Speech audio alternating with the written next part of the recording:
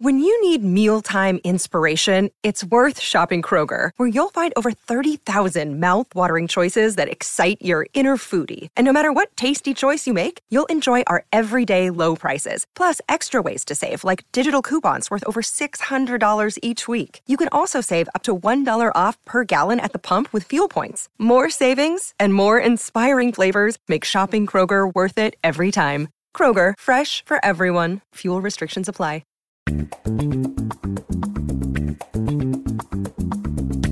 This is the Book Riot Podcast, a weekly news and talk show about what's new, cool, and worth talking about in the world of books and reading.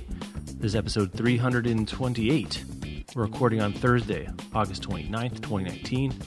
I'm Jeff. This is Rebecca. I'm pointing to this sort of astral figure to my left here. And we're coming to you from the very good book-related website, bookriot.com. Someday we'll have holograms or apparating or something. I don't want that. We don't like video. We don't even like video calling. Do you think we'd be down with holograms? It seems unlike us. I don't know. But when we're actually in the same room, it's fun. Like the Da Vinci Code one is fun. There's something about video calling that's like almost the uncanny valley of human communication. That's I guess so. I think I'm out on holograms.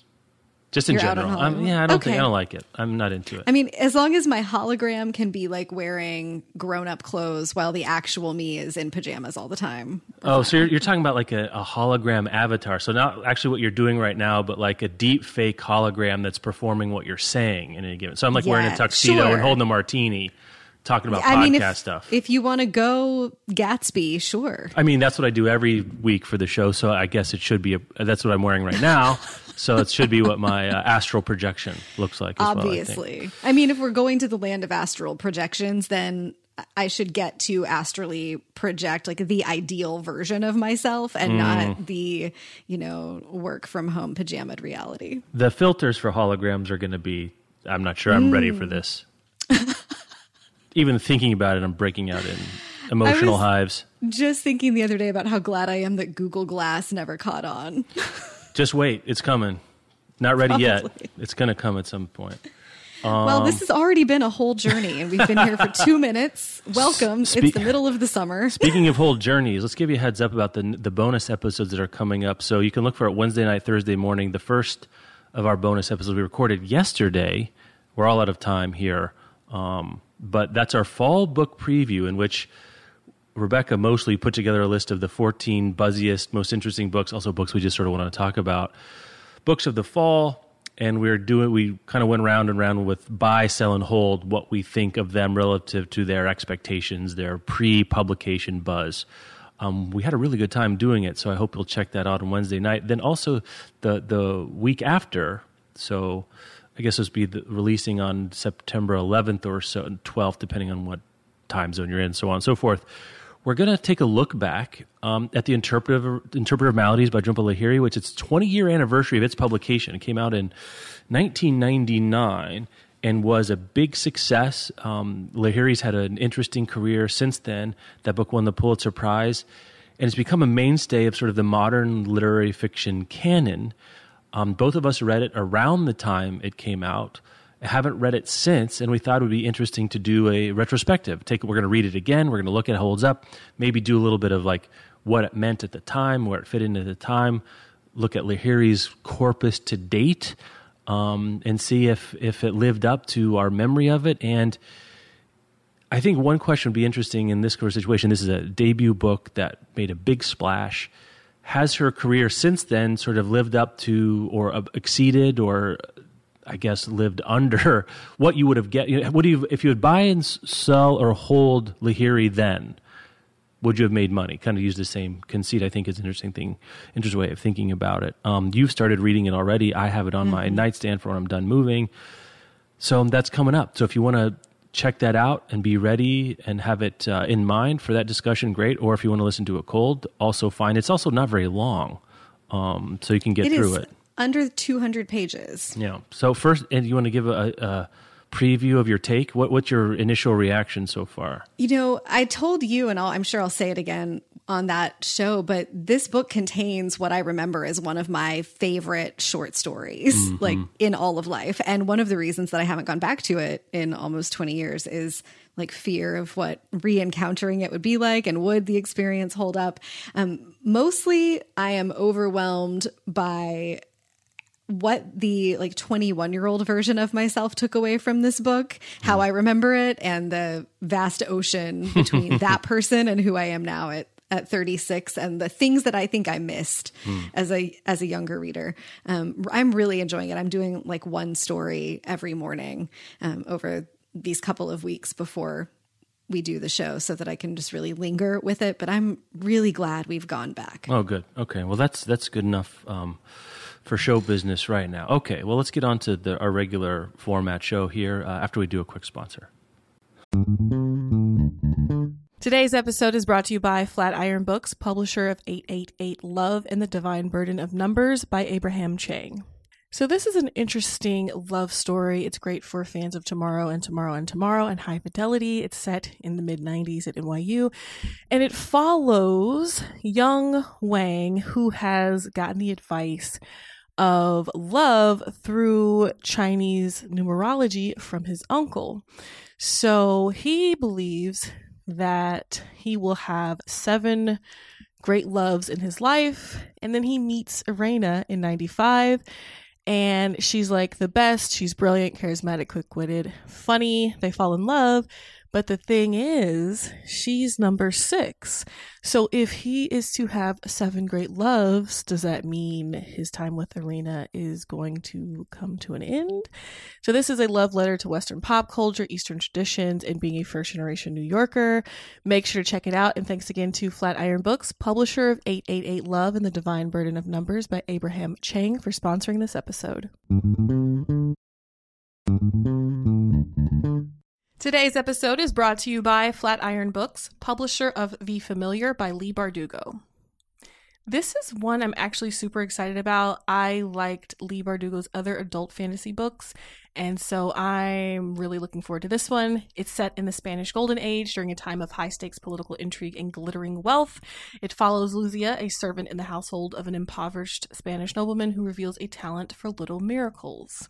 Her social climbing mistress demands Luzia use her gifts to win over Madrid's most powerful players, but what begins as simple amusement takes a dangerous turn. Luzia will need to use every bit of her wit and will to survive, even the help of Guillen Santangel, an immortal familiar whose own secrets could prove deadly for them both. So The Familiar by Leigh Bardugo is on sale now. And like I said, it's a must-read of the season. It's perfect for anyone who loves history, a little bit of magic, a lot of danger. You can get your copy now at LeighBardugoTheFamiliar.com. And thanks again to Flatiron Books, publisher of The Familiar by Leigh Bardugo, for sponsoring this episode. Okay, let's do newsy kinds of things. I want to talk about this Emily Dickinson trailer maybe towards the end, but we haven't covered, to my knowledge. Did you and Sharifa talk about this Audible text-to-speech thing? Because I don't think you and I have talked about it. I can't remember if you guys did or not. I can't remember if I said words about it on the show or if it was just something that was on a possible agenda. We didn't actually get to it. So either way, let's go there. Yeah, so we're now a couple of chess moves into the story. Had we talked about it initially, I think we could have easily talked about it. It maybe just got bumped or didn't get it. It kind of hit a seam of scheduling. But Audible's has a new captions feature.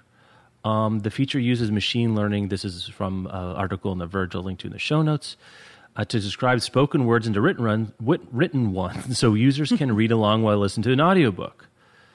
And they're doing that based on the audiobook recordings, which, if you have a license, audiobook, print, ebook all have different licenses, even though they're for the same words. The medium matters here, right? So, if you have the right to sell a particular format, doesn't mean you have the right to replicate all of them. And when this came out, we heard a lot of, maybe louder than squawking from publishers about, wait a minute, aren't you just then sort of bundling without us saying it's okay to have an ebook of this? Basically a live streamed ebook while you're listening to the audiobook. And now the publishers are suing, saying this is an abuse of the license. I'm not surprised. It seems to me, I'm not a lawyer, as you know, I don't have the exact words of the contracts in front of us because I don't think these are things in the public realm. But on a first pass, common sense reading, I don't feel like you can do this. I mean, just the spirit of the idea of selling an audiobook, I feel like this broaches that, but I'm not sure how you come down on it.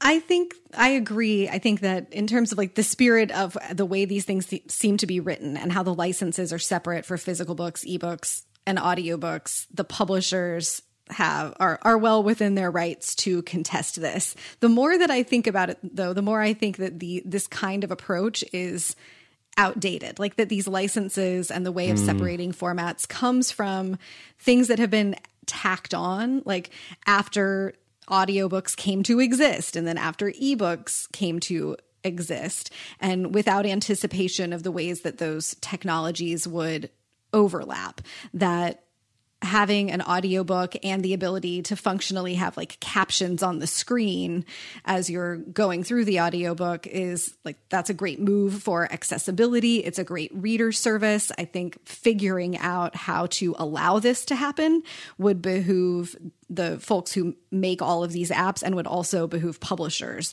in the long run. Like, you haven't necessarily lost money if you're Random House, because like I sincerely doubt that most people are going to buy the audiobook and then be willing to shell out separately for the ebook so they can sit there and do the thing of listening and reading along. But if you built it in as a feature that publishers supported so that also Audible could have the actual text and not be generating it from AI.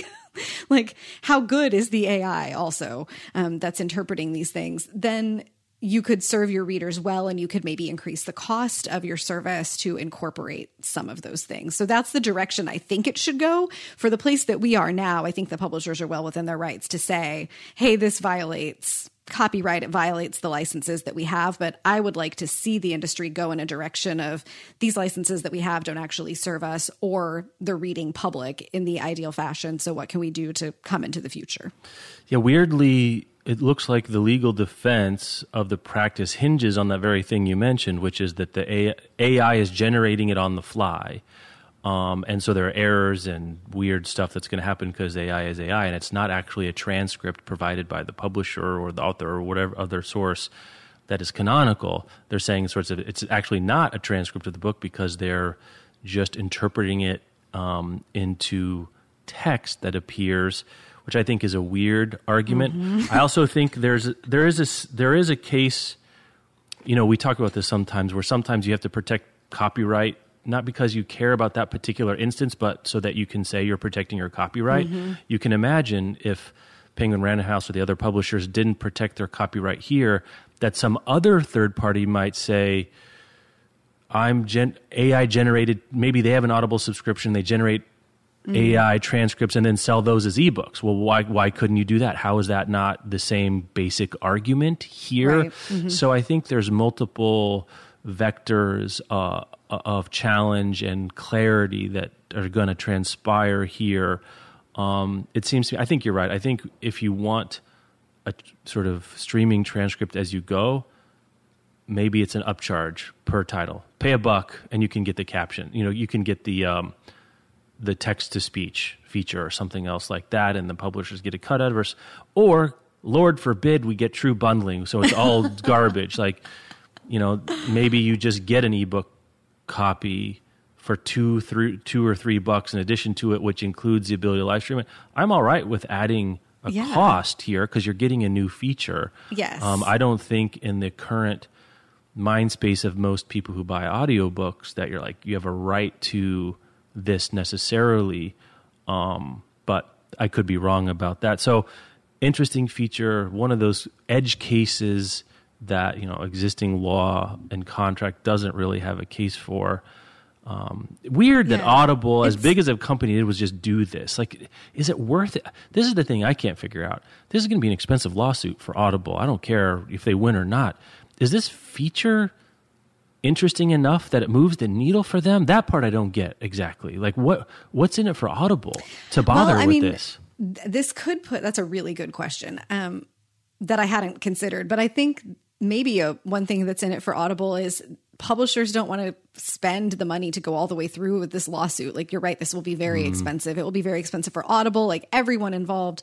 So perhaps there's a settlement compromise option that includes some sort of compromise about these licenses and about Audible getting access to the actual text of these books and being able to display it. Like, you can easily imagine a sort of tack on to your Audible subscription of like, and for an extra $3.99 per month, you get the captions as well. Having the actual text from the books would be better for everybody. Like, I don't know anything about Audible's AI, but the voicemail transcripts on my iPhone are routinely bananas. And so I would hope that Audible can do better than that if that's where they're going here, but having the actual text would be great. And this has also made me wonder where the text from closed captions on like Netflix come from. A friend was over here last night watching Netflix and she had closed captions on, and I was noticing that the words in the closed captions weren't exact matches for the things coming out of the characters' mouths. And I was like, where? But Netflix made this show and presumably has the script to it. So why is that happening? There's so many interesting things about the tech, like where we are in technology here. But I wonder if this is Audible's move. Like, presumably Audible knew that this was copyright risky and they have this AI thing like lined up as an argument about it. But maybe this is a move toward trying to force some kind of, you know, greater agreement about how licensing works and what kind of text you're actually getting the access to. Yeah, it feels to me like it's actually not about the thing itself. Maybe I'm wrong. Maybe there's a lot of people out there that would like to read along with the book they're listening to. I am not one of them, so it doesn't appeal to me.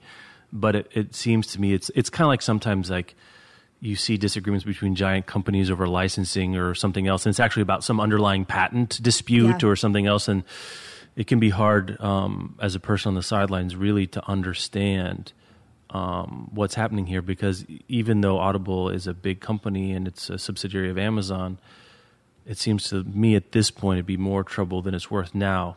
If they're thinking about some other play, that if this is kosher, then they're going to press their luck on the next thing after this, which is an AI, basically a static transcript, which is effectively an ebook, right? Is that good enough that you get basically a bundled vision? Like, why is the streaming part necessary here? So if the AI is allowed, it's like, okay, this includes your copyright because you're just providing a transcript of the thing you bought. Well, why isn't it static? That's included in your Audible app, and you can click on the transcript button when I'm listening to, what am I listening? I Like to Watch by Emily Nussbaum, and I could switch back and forth without having to buy the Kindle ebook. But on the other hand, you can buy the Kindle ebook. A lot of times, if you've bought the Audible book, you can get there's a special deal. Like, I don't know if people know about this, where you can often go pick up the Kindle book for like $3. They have some deal with publishers where if someone has bought the Audible version of a book, you can go get pick up the Kindle version for $3 more. So it seems like that's already there. So I'll be curious to see. I guess if this is just about this particular feature and that's the end of this story, I'll be really surprised. That's kind of where I'm coming. The next thing is more interesting to me than this thing, but I don't even know what that next thing is. Yeah, I think so too, that what's coming after this and the full context of this is much more interesting than this actual thing itself. While we're talking about listening to stuff, it's been a while since we've had one of these. We don't really get these dust-ups on the internet anymore about listening to audiobooks versus reading print books versus ebooks. I think we're all, even the people that wanted to kvetch about, audiobooks aren't real books, either have come around or learned to shut up, and either of those is fine with me at this point. What we haven't talked about so far is move the goalposts a little bit. Okay, audiobooks are good. Audiobooks are like reading, but what about podcasts like this one, which is, words coming into your ears? Does it matter that it's a chat show? Does it matter that it's a scripted podcast? How, if at all, it's different than reading? And a new study in the Journal of Neuroscience suggests that basically brain maps look alike for podcasts and reading. So what your brain is doing while you're listening to a podcast is a lot like what your brain is doing while you're reading. It stimulates the same cognitive and emotional parts of the brain as reading.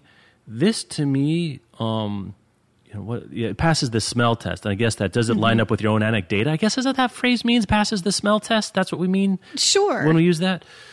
It feels like, to me, this makes sense. Yeah, this makes sense to me too. Yeah. And I think I pulled this link from our Book Riot contributors Slack, where they share news about things, and several people there also chimed in with like this. It just feels true. It's interesting that in this study, people listened to stories from the Moth Radio Hour, and then they read those same stories, and they were put into a functional MRI machine. So their brain activity while consuming the exact same words, but via text and audio, were virtually identical. I really love that the context of this study is not like, let's validate that audiobooks are a valid form of reading, because I think we all have accepted that, or everyone is far enough onto the train for the train to have left the station. Like, audiobooks are reading, get over it. But they're looking at how can we like use this understanding of language processing with the different ways that we have to deliver language and stories now to understand like how to help people who have experienced strokes or seizures or traumatic brain injuries that impair their speech, or even for things like dyslexia. So that's, I think, really promising and validating that, like using science to validate that consuming information via audio is not just like a legit use, but a like scientifically and neurologically identical process will really lend to moving forward of like, this is a valid way of consuming things. It's also not, less useful in some fashion. Text is not better than audio. And we can learn a lot about how to help folks who, for whatever reason, cannot read or process written information as easily. Or some who can't process auditory information. There's some people that have auditory processing disorders that they cannot, interestingly, distinguish between phonemes that make up words. It's, I guess, the way the shorthand would be, it's sort of a, auditory dyslexia, though that doesn't quite map up, but for, getting an emotional understanding, similar kinds of difficulty. So seeing how, I don't know enough, I should say, that if brain maps line up, is that enough to say that they're doing the same thing? I guess we don't have any, that's as good as we can do at this point, right? We don't have, or haven't done to this point, the kinds of things about audiobooks we've heard where, you listen to an audiobook versus you read the book and then you take a test and the comprehension results are about the same. I guess that's right. Some of this gets back to this question. And at the back half of this episode, I didn't tease it at the top, I'm going to have an interview with Lee Price, whose new book is out called What We Talk About When We Talk About Books. And so much of what's involved here is a sort of a conservative romantic notion, is a phrase that's going to come up in that interview, about reading in books. That we romanticize books, and that romanticism inherently is conservative. And so challenges or disruptions or progress or just change in the way we understand what reading looks like, we're kind of talking about text processing in a variety of formats. It comes back to what do we mean when we talk about reading? What are we trying to protect if we say it's not as good as reading? And this really gets us closer to the metal of, well, if it's not something that's going on in your brain that's different, then it's just sort of elliptical clouds of unobjectively correlated feelings about things. And I think that's can be hard to hear, and maybe hard to hear for people who are listening to a podcast about books and reading.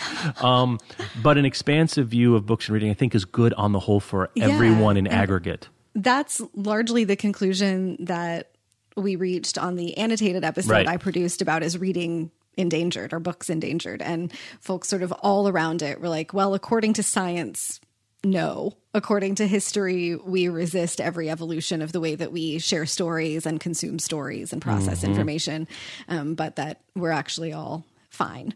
So it's mostly feelings. It's mostly TLDR, feelings. It's mostly feelings.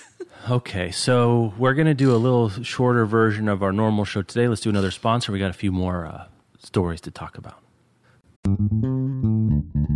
Today's episode is brought to you by Harper Muse, publisher of Troubled Waters.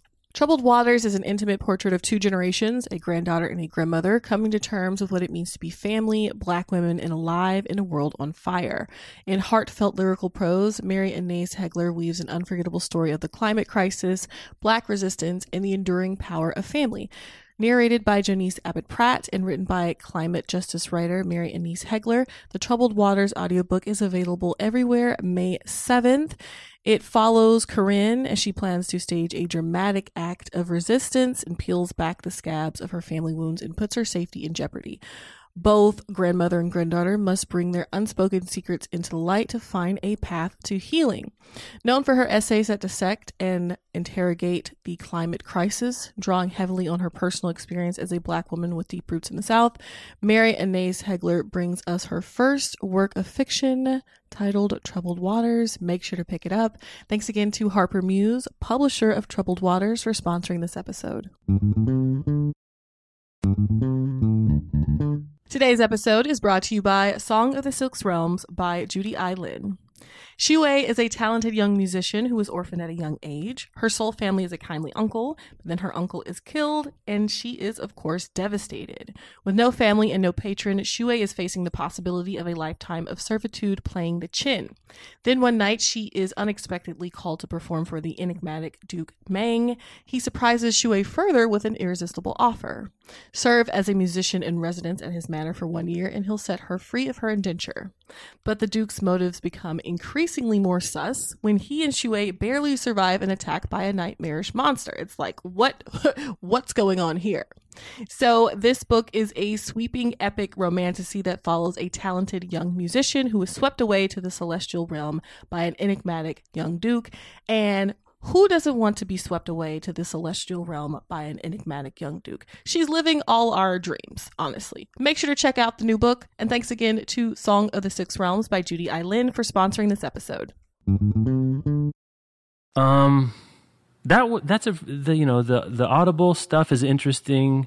The text is, a podcast is reading and doing the same thing. A brain map is interesting.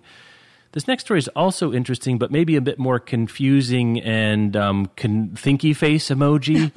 Apple this week released its trailer for its Emily Dickinson-based TV show that's coming out in the fall as part of Apple TV's Plus premium video content service.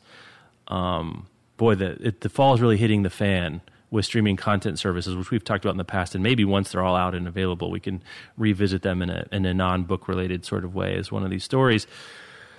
Haley Steinfeld plays Emily Dickinson in I don't even know how to describe it, an antic Emily, running around, things are on fire, sort of rebel teenage.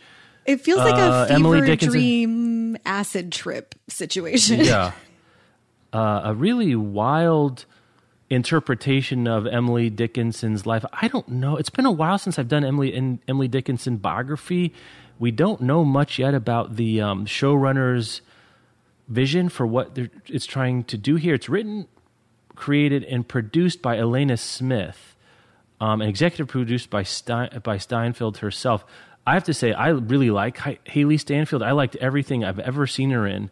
So I'm inclined to give this a benefit of the doubt. If it's some actress that I'd never heard of in this, I'd be like, this is a mess. But maybe I'm giving it too much credit. Maybe I wouldn't be giving enough credit in that situation.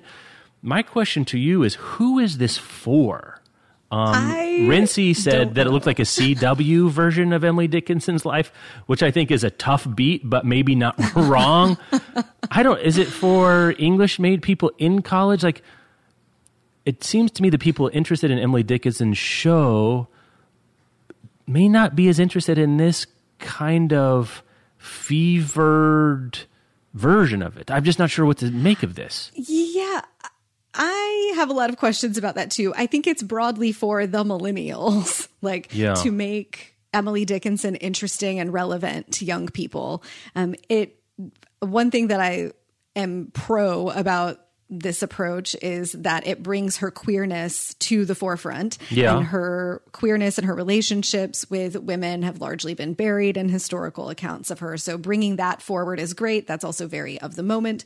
And the younger audiences want to see queer stories and see that kind of representation. I've been noodling on this a lot. And I think that maybe a different approach where it's a story that's inspired by Emily Dickinson's life, or they like very clearly pick a time frame that matches sort of the artistic style. Like, why is this not, it feels very just off. Like, it's a very 2019 aesthetic with a story that's set in the 19th century. And why couldn't Emily Dickinson be like a 2019 character here? Like a modern version of Emily Dickinson that's really modern, I think would be interesting, in the way of like, you know, that Clueless is an adaptation of not Pride and Prejudice, of a Jane Austen novel. I think that's Emma. Yes. Yeah. And you don't have to know the source material at all to get on board with that story. I think there might be a way to weave Emily Dickinson into modern entertainment in a way that feels less confusing. This trailer is a mess in a way that you and I both like interesting messes. Yes. And I think this is in that category. The rest of the cast is interesting too. Jane Krakowski is in it, which it was either Rincey or Annika Klein wrote a piece about this for Book Riot, said just the presence of Jane Krakowski makes it feel like you're watching a spoof. Like, this looks like something that would show up as a spoof on a 30 Rock bit. Toby Huss is in it. I love him. Like, I want to see these people perform these characters. I think I'm going to give it a shot also because of the casting. I'm really curious. Which means we have to sign up for Apple TV Plus, though, just to put that out there. Well, maybe not then. Did you see the trailer for Morning Show, by the way? It's not an adaptation, the Witherspoon Aniston vehicle. No, but that's appealing. Watch that, because that's interesting. I'm definitely going to be doing the Disney thing, the Disney Plus thing. Mm-hmm. They have the Marvel and the kids in Pixar. It just so happens that there's a Star Wars series that's maybe the most anticipated thing in my life right now. So I'll definitely be doing that. I was on the fence about Apple TV Plus. I think I remain on it. This looks like an interesting enough mess that I might, if there's a free trial and I can, do it all, check it out at least, it might be worth doing. But check out that trailer. I think it looks pretty interesting. I'm not sure if it's going to be great because trailers often... trailers, it's easier to make a good trailer than a good TV show. I don't know what Apple TV is doing with this thing. I don't know why of all the things to pick for Apple TV Plus, why this? It seems very strange to me. Is anyone signing up to watch this? Like, maybe you'll watch it if you're getting the series anyway, but boy, it seems like it's a very difficult sell to the kind of people who are probably already have Netflix, probably already going to have the Disney Plus service, and then maybe you can get Hulu and then HBO. Like, Apple's fourth or fifth down the pecking order, and if your pitch is the Morning Show and Dickinson, that is rough as a business proposition. I hope we see more, but I don't know what to make of this. I think it's a very interesting choice. My spidey sense is that Steinfeld wanted to do this, and Apple TV wanted to be in the Haley Steinfeld business. And this was the cost. This was the table stakes to get her into a show. Like, do whatever you want. And it looks very particular to someone's vision, which is kind of cool. I don't know if that vision has any other eyeballs out there interested in it, but we'll see. Yeah, we'll see. I'm really interested in how the first week reviews of this go. Yeah, definitely. Where do you want to go? I want to talk about this weird copyright situation, since we've been talking about things coming into public domain. There's a story this week. You can read all the details in The Guardian. But basically, T.S. Eliot, when he was a director of Faber and Faber back in 1944, rejected George Orwell's Animal Farm, refused to publish it in his capacity there at Faber and Faber. And over time, that meant that since they passed on it, Orwell wouldn't send them his next book, which ended up being 1984. So Faber and Faber missed out on, the George Orwell phenomenon. And that decision apparently has been haunting the publisher ever since. Now, Toby Faber, who is the former managing director and the grandson of the publisher's founder, he's urging the publisher to rectify T.S. Eliot's bad call, because in 2020, Animal Farm will come out of copyright and into public domain. And he wants Faber then to print their own edition of it alongside Eliot's rejection. And this just got me thinking, there are a lot of pretty famous stories about like huge novels that got rejected a lot of times.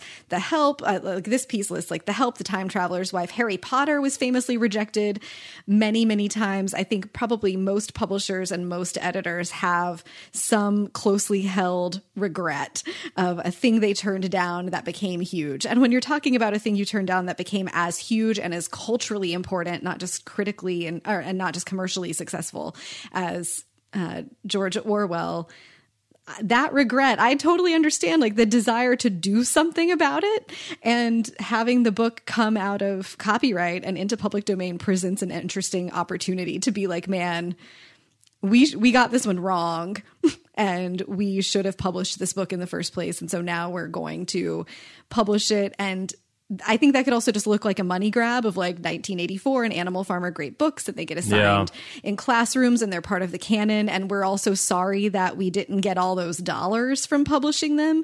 But putting it alongside Eliot's rejection makes that interesting to me in a way that just we're printing this because it's in public domain wouldn't be. So that I just thought this was fascinating, that larger framing of a book coming out of copyright as a chance for a publisher to rectify turning down something that became really significant. Yeah, I guess it's interesting. My take is this is a dog bites man story. Almost all books get rejected initially. So that's true. I'm not sure what's especially interesting about Orwell. I'm sure we could go back. Like, I mean, the list here is good enough to tell you that this is more common than not. I mean, what would be fascinating to me is a list of immortal classics that weren't turned down initially, because immortal classics tend to be innovative and edgy and, you know, outside of the mainstream of what a particular taste is at the time. Sure, okay, Faber and Faber, if you want to wear the hair shirt about turning down Orwell, I guess good on ya. Are they going to charge you $9.99 to get the Animal Farm book with the rejection letter, rather than just making the... My guess is they have copyright on the Eliot letter, and so that's the thing that can't be reprinted.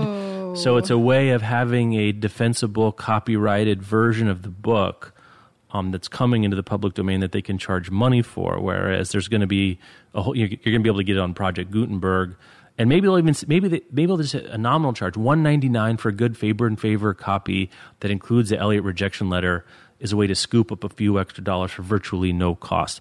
Too cynical? I don't know. That's where I am about this. This isn't wronging any sort of right. If it was for free, then I'd say, okay, this seems to be some sort of penance, literary taste penance, which no one cares about, frankly, in the first place. But I guess I'm crapping all over this. It didn't come out that way when I was feeling about it, but suddenly I'm feeling very like, cool, Faber. We're very impressed by how bad you are at this. What I would really like now, I think, is an anthology of the rejection letters that were sent to the writers of books that became classics. It's an interesting exercise. I did a post a while ago for the site, and a while ago meaning like 8 years ago, that was rounding up some of the books the New York Times Book Review totally got wrong.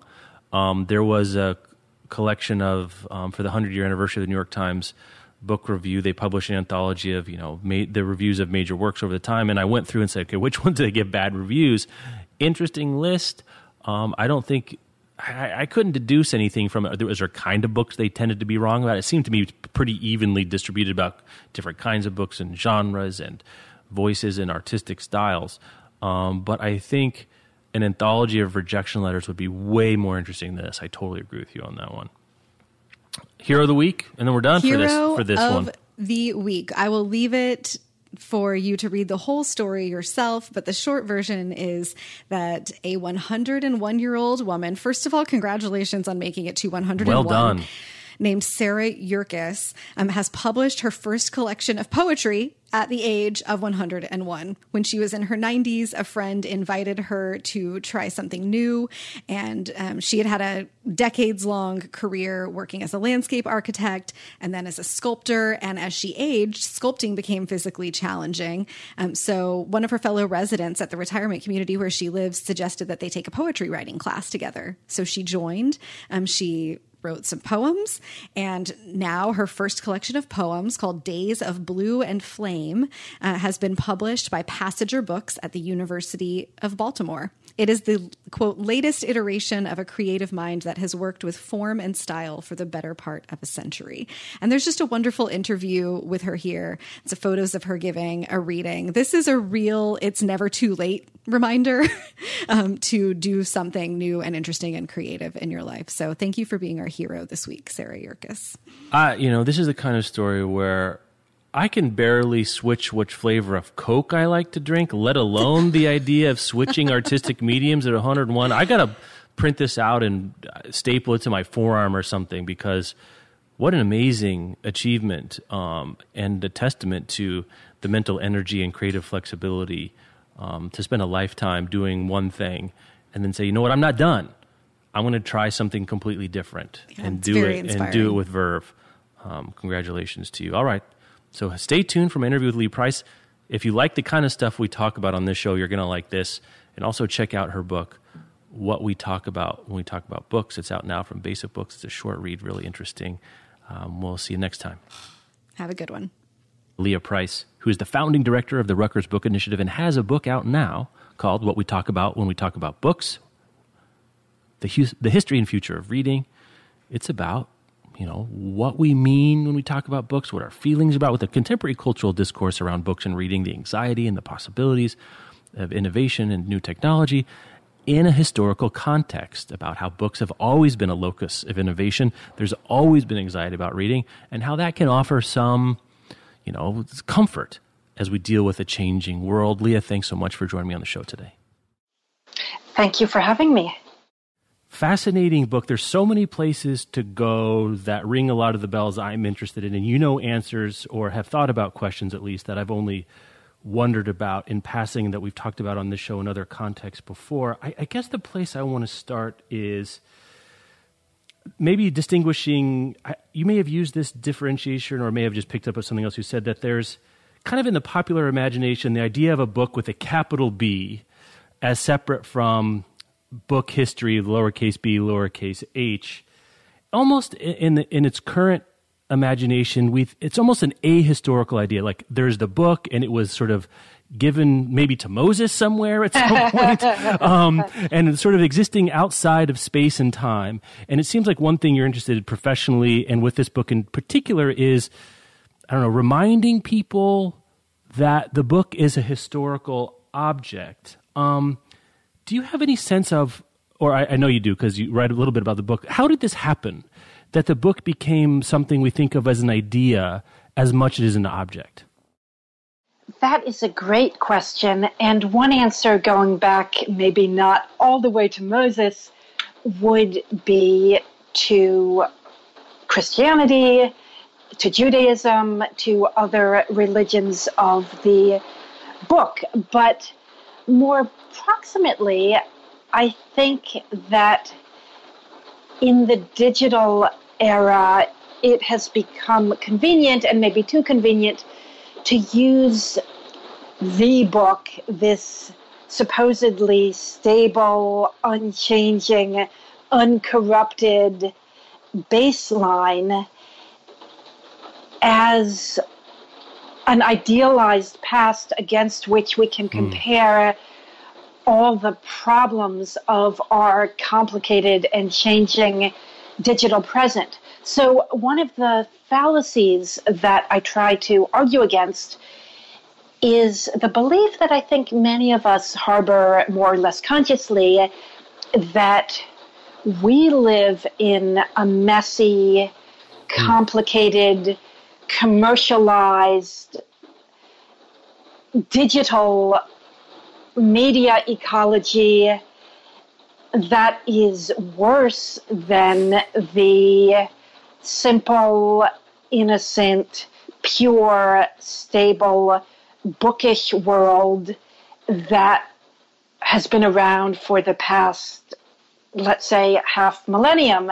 And what I try to show is that the printed book was as fast-changing, was and is as fast-changing, as complicated, as entangled in commercial considerations, and as much at the forefront of technological change as any digital medium is. So this is why I take issue in a possibly hair-splitting way with the idea that many public libraries are beginning to implement now of a technology-free reading room. I am as enthusiastic as the next person for the idea of a book where you can go without being pursued by your smartphone, but a technology-free reading room is an oxymoron because every act of reading depends on a technology, whether, as in the case of Moses, to whom you just alluded, that technology is a tablet, or whether it is a tablet in the sense of an iPad, or whether it is a printed book, or whether indeed it is a podcast like this one. There is no reading without technology, and it seems to me that recapitulating and remembering the rich variety of technological forms that reading material has taken at different times and places can help us feel less anguished about the new forms of technology by which reading is coming to be vehicled now, because it's not as if the book was ever a stable form. Right.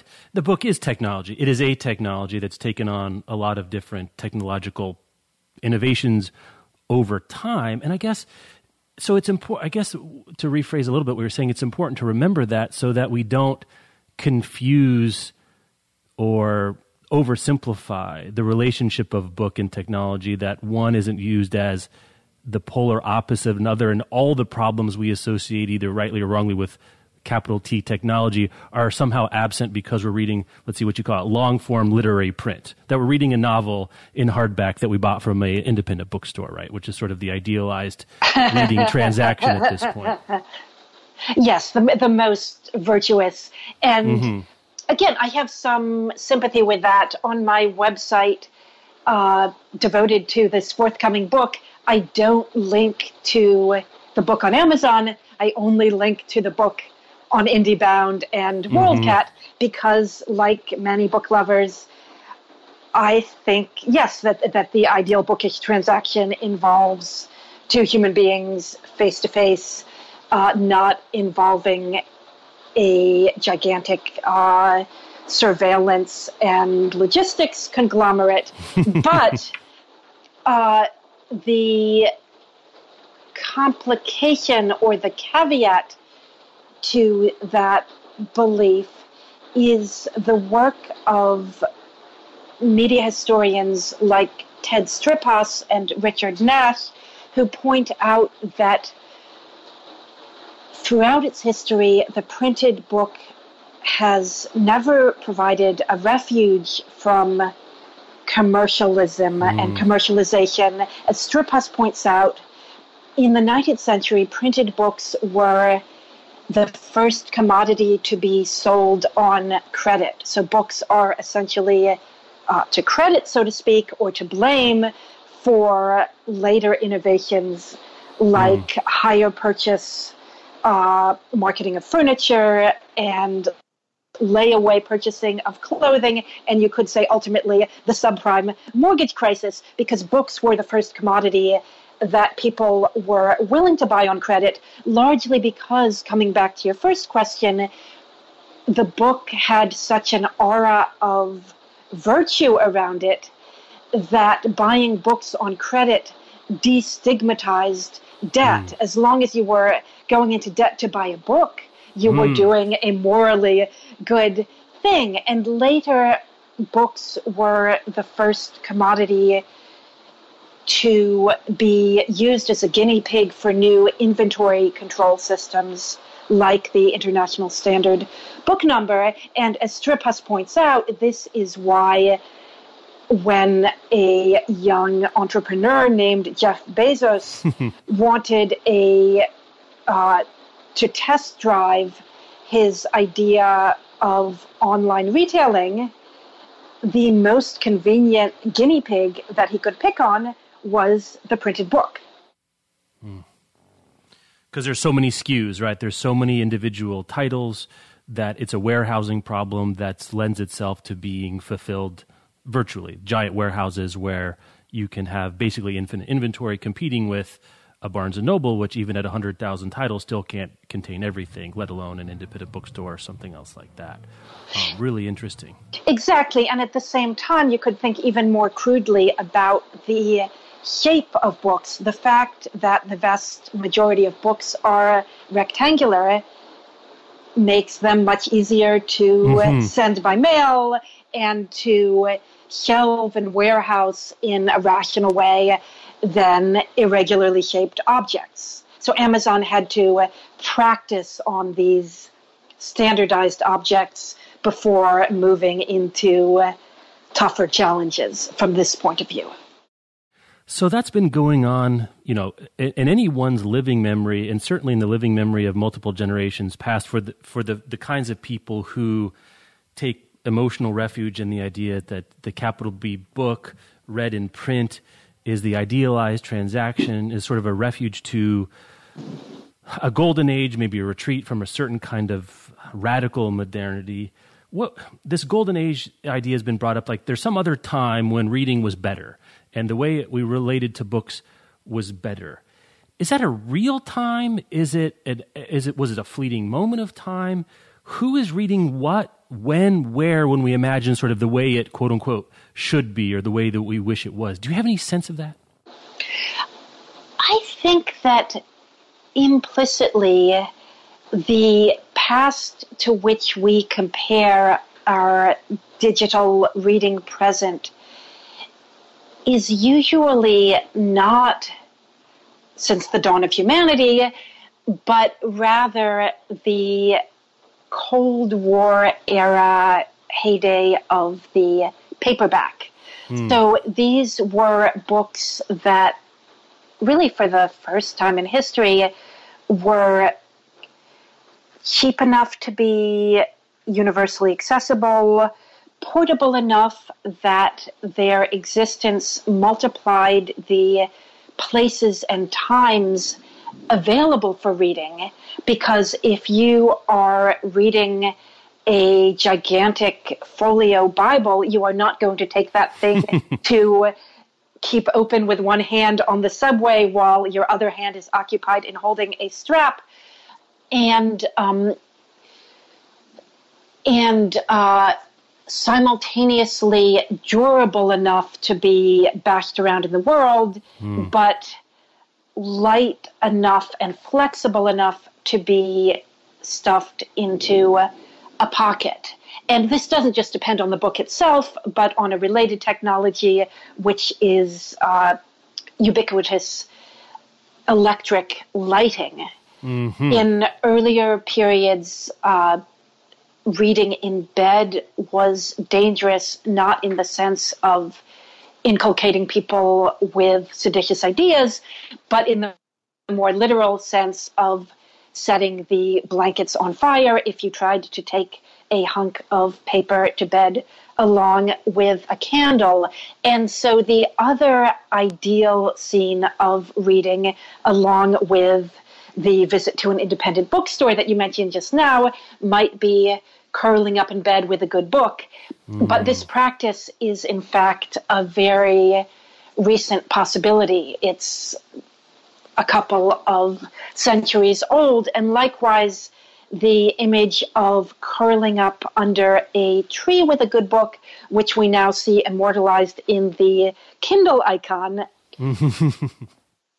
depends on the books being cheap enough and small enough that you would stick it in your pocket and not worry about grass stains. So one of the stories that I tell has to do with the shrinking and resulting mobilization of the book as it goes from essentially a piece of furniture where the book lives on top of a lectern or a table or a desk, and readers make a pilgrimage to the book with all of the suspenseful buildup that implies, to a new regime from the 19th century onward, in which books come to the reader and books come with the reader and begin to dog people as they go around their daily activities. And this, once again, doesn't have to do only with the technologies of book manufacture itself, but also with new infrastructures that might seem quite unrelated to the book, such as the growth of the railroads, and in particular of commuter rail, starting in the first half of the 19th century. Because if your commute involves a horse, you're going to get extremely nauseous if you try to read, and you're in any case unlikely to have enough light to read. And one of the great unintended consequences of the development of railroads was that all of a sudden a lot of middle-class people who were living in the new suburbs made possible by the spider web-like radiation of these new commuter rail lines, suddenly these people had a lot of dead time to kill. So I think one of the takeaways from the history of reading is that the limiting factor, the thing standing between you and getting as much reading done as you would like, is usually not the physical form of the reading device itself, whether that's a smartphone or a laptop or a scroll or a tablet. It's the availability of times and places that are adequate to reading, but that are badly suited for doing anything else. Because if you can do something else, usually you're not going to read a book. And this is why, for the purposes of a podcast like this, the car has been an extremely important space for reading for a while now, beginning with the advent of the cassette deck and the audiobook, just as the train was a very important setting for the reading of books and periodicals in the 19th century. We know that literacy has, to generalize wildly, been particularly high in places with a long winter where there's nothing else to do in the evening. And so concerns about the effects of digital media on sustained long-form reading, I don't think are at all overblown, because one of the things that the smartphone in particular has done is to rush in to fill what used to be dead time in which productive work was impossible. And in that regard, some of the, lionization of the capital B book feels like to me just a displacement of, I could be choosing to read, but I'm not. And let me blame the screen and not paper. Like, paper is good, screen is bad, because screen is so alluring, so seductive. Whether or not it's an ebook, or whether it's Tumblr or Twitter or Instagram or the CNN.com or whatever, it's not so much that the print versus screen, almost sublimating that awareness that I could be choosing to do something else and I'm not. And if it's not my problem, it's the technology's problem. Is it that simple? I think that's an interesting way of suggesting that we are externalizing onto our devices issues that are, in fact, internal to us. And one of the ironies about the new sense of the book as a kind of symbol or guarantor of our own self-discipline and willpower and ability to focus is that the printed book, and in particular long-form printed fiction, spent most of its existence as a symbol of exactly the opposite. So if you asked a Victorian clergyman or doctor or asylum proprietor, what are the effects on a young man's character of reading a lot of novels, they would have said, and they did say with great frequency in sermons and medical reports, if a young man reads many novels, he loses the capacity to concentrate, he loses the ability to focus, he loses his willpower, he becomes distractible, irritable, impatient. And those are, of course, precisely the vices from which now we are asking the reading of fiction to inoculate us when War and Peace is assigned as a mindfulness strategy or as a way to build up mental endurance and concentration. And I guess it speaks to, I don't know, I've long wondered about this too. You bring up the anecdote, and I can't remember who you're citing, so I have to apologize for that. Someone who sort of did the calculation that if the average American read Proust rather than spend, 1,500 hours a year on their smartphone, they could read In Search of Lost Time like 20 times. And this is sort of taken as, well, that would be a better use of our time, I guess. Like sort of the warrant of that argument is, and that would be better if we read In Search of Lost Time 20 times. But I still feel like you're onto something with the idea that it's not actually the reading of the thing that we're valuing, it's that we're doing that other than something else. Like, do we really understand and believe, or do we believe that reading In Search of Lost Time is good for us? Or do we just sort of hope it's true? I always come back to the idea, are you really a better person? Is your life better if you've read In Search of Lost Time rather than group texting with your friends about brunch? I think that's a thornier question than maybe we give it credit for on a day-in, day-out basis. Maybe the answer to that depends on whether you mean better intellectually, better morally, better spiritually, or even, as in the case of some of the bibliotherapists to whom I talked in the course of researching this book, better medically. I think that the claim that reading makes you better in the sense of more intelligent, smarter, is a long-standing and uncontroversial one.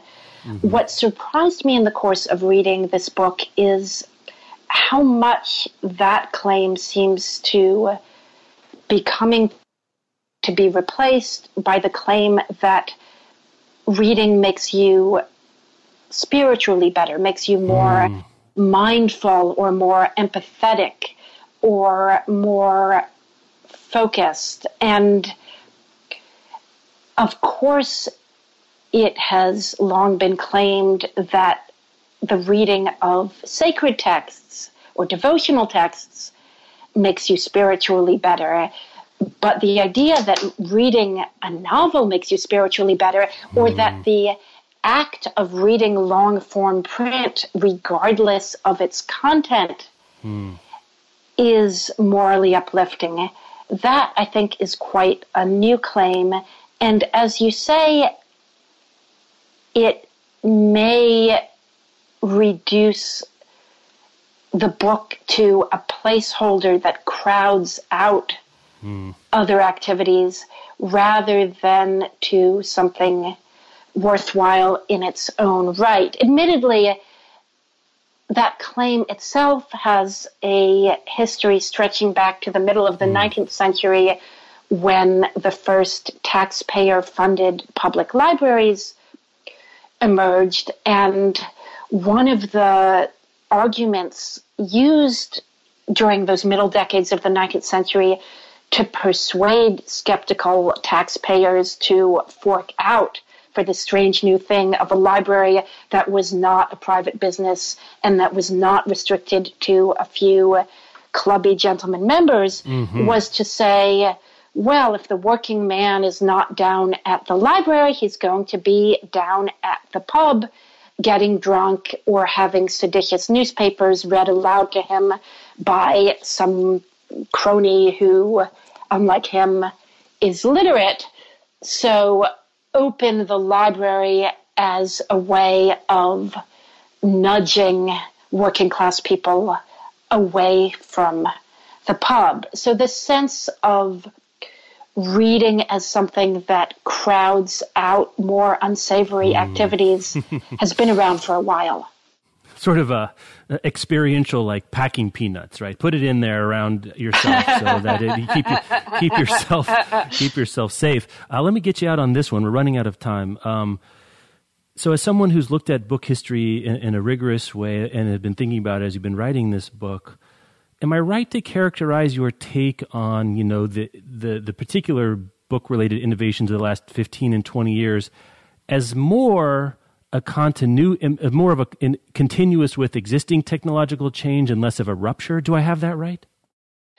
Yes, and you have that exactly right. And by that, I don't mean nothing new under the sun. Sure. On the contrary, I mean that reading technologies have always been one of the fastest changing technologies. And so the fact of change paradoxically constitutes a continuity. And it seems to me that this is a hopeful message in that there can be a kind of self-pitying narcissism in saying, we are the first generation to experience this cataclysmic and apocalyptic rate of change. There may well be kinds of cataclysm going on around us that are unprecedented in human history, but my guess would be that those involve climate rather than bibliographic form. Yeah. It does seem to me and I find myself, maybe guilty is too strong of an indictment, but I don't know, falling back into a position of, there's a bunch of stuff going on in the world. There always is, ever was, and ever will be. But that going back and reading as sort of a redoubt to which I can fall back to in the face of political turmoil, technological change, geopolitical questions, climate change. That somehow going and reading my print book next to my electric lamp in my leather chair, that's not just safe, but also a kind of resistance. I think there's something to that idea that's out there. I don't know if that's good or healthy, but I see that as a kind of message that gets circulated a little bit. Have you seen a similar kind of, formulation? Yes, and clearly that's a kind of escape that we all need now more than ever. I would just say that solitary, introspective retreat is only one of the functions that books can fill, and another function that books have filled historically, and I think can continue to fill if we remember that history, is as a call to arms, as a form that builds communities and builds solidarity and circulates among people from otherwise very different social environments. And one of the reasons that I emphasized in the book projects like a bookmobile in London that delivers books to readers who are sleeping rough, or librarians who make libraries available to undocumented migrants, is that I think the book can be both things. It can be a retreat, but it can also be a catalyst of social change. Leah Price, what we talk about when we talk about books is out. By the time you're listening to this, it will be out from Basic Books. Go get it wherever books are sold. And books are sold everywhere now because we all have phones and computers. Thank you so much for your time. Thank you.